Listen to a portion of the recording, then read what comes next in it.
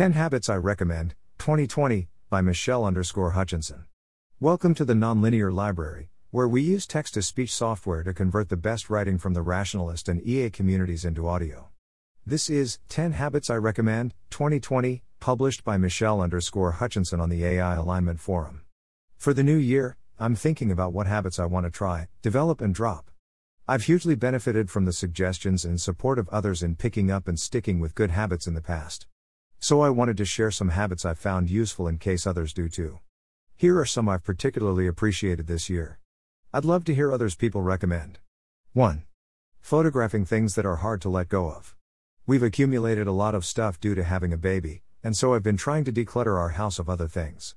I used to be a bit of a hoarder, so I find it hard to let go of things, whether books I've read or cards I particularly appreciated receiving. For things like the latter, I've started taking photos of them, so that I can still look at them whenever I want, but they don't take up physical space. H.T. Tara MacAulay. I've also found it motivating to listen to the Slow Home podcast while doing this tidying. H.T. Nicole Ross. 2. Co-working and Pomodoros. I prefer working with other people, which has made the pandemic challenging. I've found it decidedly easier to stay on track with difficult tasks by working with a video call open with other people.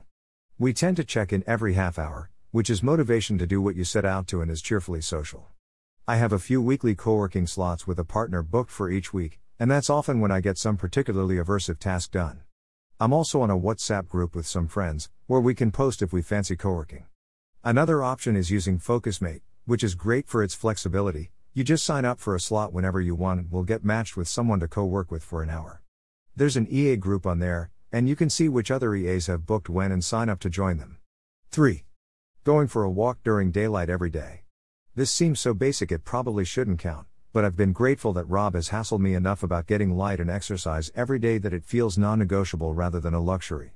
I think that made maternity leave and lockdown decidedly easier. 4. Caffeine tablets for waking up. I hate mornings, but I find it much easier to wake and get up if I set my alarm for 40 minutes before I need to get up, take a caffeine tablet and then go back to sleep. H.T. Roman Duda. I still have an alarm for when I actually need to get up. I also wear a sleep mask which I take off at that point. When it won't disturb others, I use a light alarm clock. The combination of these things makes me way more cheerful to get out of bed. 5. Anki. I'm really glad I have Anki for remembering things, whether people's names, what acronyms stand for, or difficult concepts. I found this article useful for getting the most out of it. I have yet to find a time to go through my cards that makes me fully consistent with it though. 6. Recurring social calls.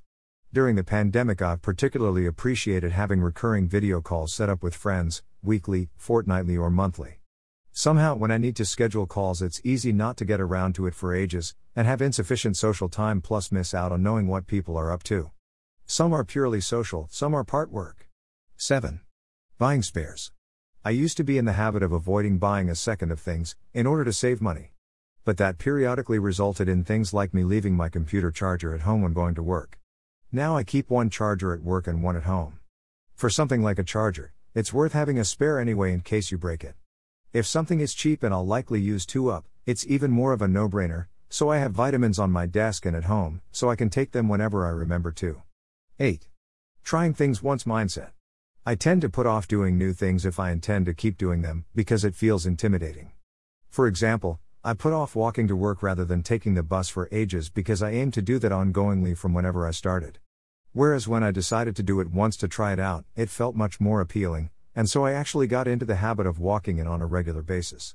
9. Choosing which feelings to inhabit. I really like the distinction between having a feeling and inhabiting it. The difference is something like being fully wrapped up in a feeling versus the light touch noticing that you feel a certain way, which meditation encourages. Keeping this difference in mind can be useful for avoiding being too affected by a strong emotion. You might realize that now is a bad time to inhabit a feeling and therefore try to avoid doing so.